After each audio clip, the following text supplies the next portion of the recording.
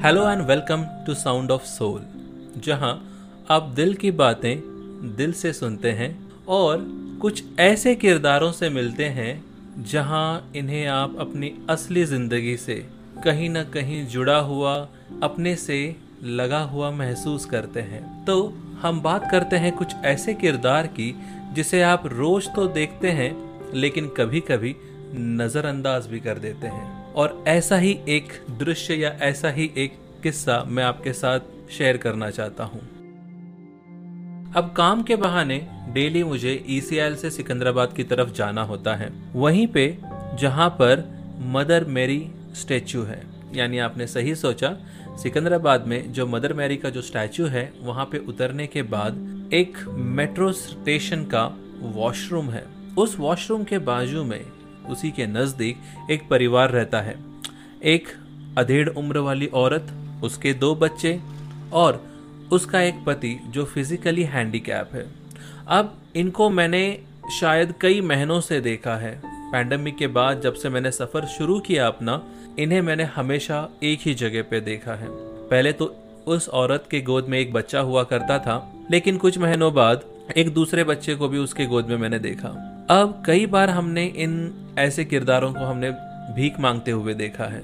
जरूर आपने भी देखा होगा और मैंने भी यही देखा है कि वो अपने दोनों बच्चों को लेके सुबह सुबह भीख मांगना शुरू कर देती है। और वहीं उसका जो पति जो फिजिकली हैंडीकैप है, या तो बस स्टॉप के पास या वहीं पर एक गणेश का टेम्पल है रेलवे स्टेशन के पास, वहां पे वो भीख मांगता हुआ दिख जाएगा। अब हुआ ऐसा कि 2 बच्चे हो गए, राइट, और उसके पास ना तो खाने के लिए पैसा है और ना ही बच्चे को खिलाने के लिए पैसा है। और ऐसी अवस्था में, यानी ऐसी गरीबी में भी 2 बच्चे होना कुछ अच्छी बात नहीं है शायद से बच्चों के लिए भी, क्योंकि उनको सही तरह का पोषक तत्व यानी कि बेटर न्यूट्रिशियस फूड तो मिलेगा ही नहीं। अब ये जो माँ है कई दिनों तक अपने बच्चे को अपने गोद में लेते हुए भीख मांगती थी। और हुआ भी क्यों ना, क्योंकि पेट जो पालना था किसका? अपने पति का, 2 बच्चों का और सबसे पहले की खुद का। अब ये तो रहा खुद के बारे में। बच्चों का जो हाल था वो बहुत ही खराब था। एक जो बच्चा था, यानी एक बच्चा जो था लड़का, वो करीबन 3 साल का होगा। न शरीर पे कोई कपड़ा, न कोई चप्पल, न किसी तरह का कोई भी धागा नहीं। उसके शरीर पे किसी चीज की कोई चीज थी ही नहीं, सिर्फ लाल बालों के अलावा, जो कि मिट्टी में सने हुए थे। और वो रोड के आसपास ही खेलता रहता था और आते जाते जो भी वो वॉशरूम के पास रहता या जाते थे, उनसे वो हाथ फैला के आगे बढ़ के पैसा मांग लिया करता था। जाने अनजाने ही सही वो ये सीख गया था कि हाथ कैसे आगे फैलाना होता है। जाने अनजाने वो सीख गया था कि हाथ कैसे आगे फैलाना होता है, और कम उम्र में ही वो सीख गया था कि भीख मांगना कैसे होता है।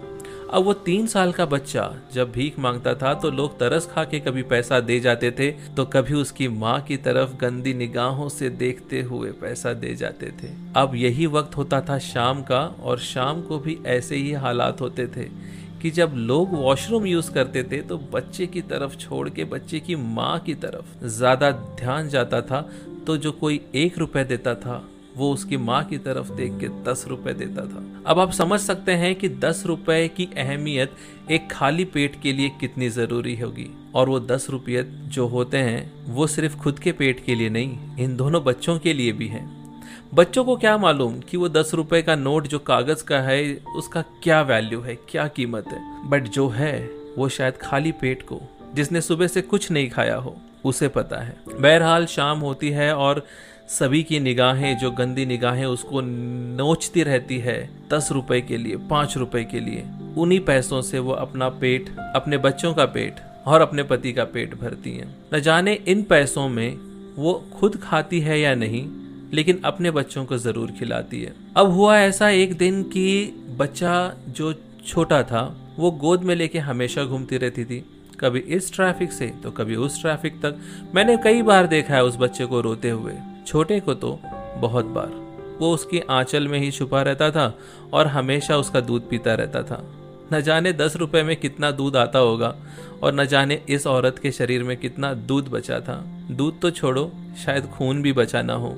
अब जब भी वो बच्चा रोता तो वो उसे दूध पिलाती। लेकिन एक दिन ऐसा भी आया कि बच्चे ने दूध पीना बंद कर दिया, आवाज कहीं दबी सी रह गई और बच्चे ने हमेशा के लिए अपनी आंखें बंद कर ली। उस खाली पेट में सोते हुए बच्चे को उसने अपनी गोद में लिया। रोई नहीं वो, क्योंकि उसे मालूम था शायद इस बच्चे का अंत ऐसे ही होने वाला है। शायद उसे मालूम था कि इसकी जिंदगी इतनी ही लिखी हुई है। शायद उसे मालूम था इस गरीबी में सिर्फ इतना ही उसकी जिंदगी है। इस गरीबी में उसको इतनी ही जिंदगी मिल सकती थी जितना वो दे सकती थी। कोशिश उसने बहुत की कि खुद कमाए, लेकिन लोग कमाने कहाँ देते हैं। हर किसी की नजर या तो उसकी छाती पे होती या पैरों के बीच।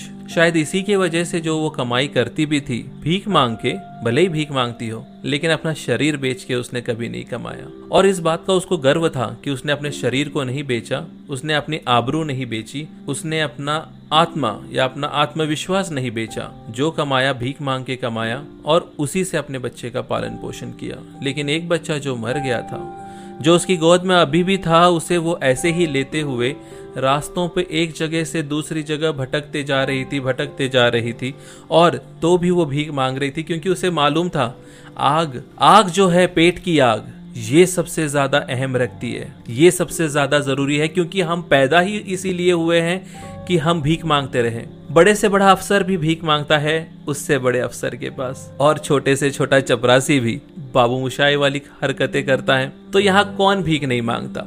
आप, मैं, हर कोई भगवान से भीख मांगता है, तो कोई अपने अफसर से मांगता है, कोई अपने बॉस से मांगता है, तो कोई चमचा बन के बस मांगता ही रहता है। इस औरत ने भी यही किया कि भाई मरे हुए बच्चे को अपनी गोद में लेके रोती रही, दिन भर घूमती रही कि इसको अस्पताल लेके जाना है, क्योंकि अंदर ही उसको मालूम था अगर वो मरा हुआ बच्चा बोलेगी तो शायद उसे कोई भीख न देगा। लेकिन अस्पताल ले जाते हुए बच्चे को अगर बता दिया जाता है तो कहीं दिल में एक छोटी सी आशा, संतुष्टि रहती है कि शायद बच्चा जग जाए शाम तक। लेकिन ऐसा होता नहीं, ऐसा हुआ भी नहीं।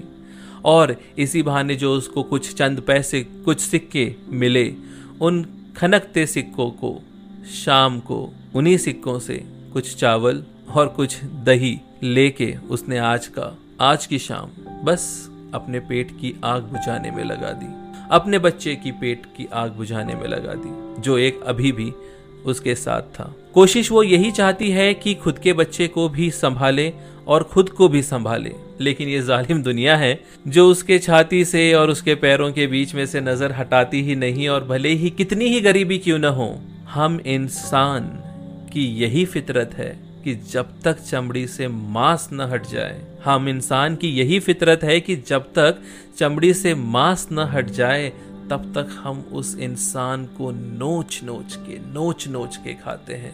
उसके हक की जिंदगी तो जीने नहीं देते और मरने के बाद ट्विटर या इंस्टाग्राम या सोशल मीडिया पर बस पब्लिसिटी कर देते हैं, और उसके लिए भी हम लाइक्स के लिए भीख मांगते हैं। वाह रे दुनिया।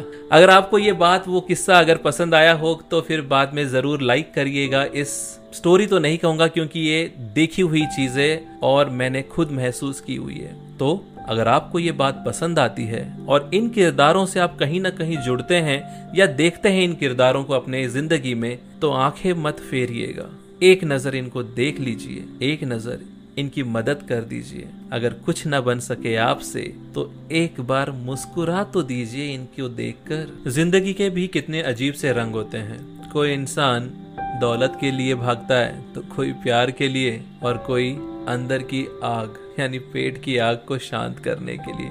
हम सभी भाग रहे हैं, और शायद इस पेट की आग ऐसी आग है जो कभी खत्म ही नहीं होती, कभी बुझती ही नहीं, बल्कि महंगाई के जैसे बढ़ती ही जा रही है, रुकने का नाम ही नहीं लेती। और इस आग को बुझाने के लिए न जाने हम कितने पाप कर चुके होते हैं या कितने करने वाले हैं। शायद इसी को एक पापी पेट कहते हैं, क्योंकि इस भूख के लिए, चाहे वो हमारी हो या किसी और की या हमारे परिवार की, शायद इस भूख के लिए हमने कई जुर्म का रास्ता अपना लिया है। बट यहाँ पे हम देखते हैं कि एक माँ ने कभी अपने जिस्म का सौदा नहीं किया, कभी अपने आप को गिराया नहीं, कभी झोली फैलाई नहीं, अपनी इज्जत को दांव पे नहीं लगाया।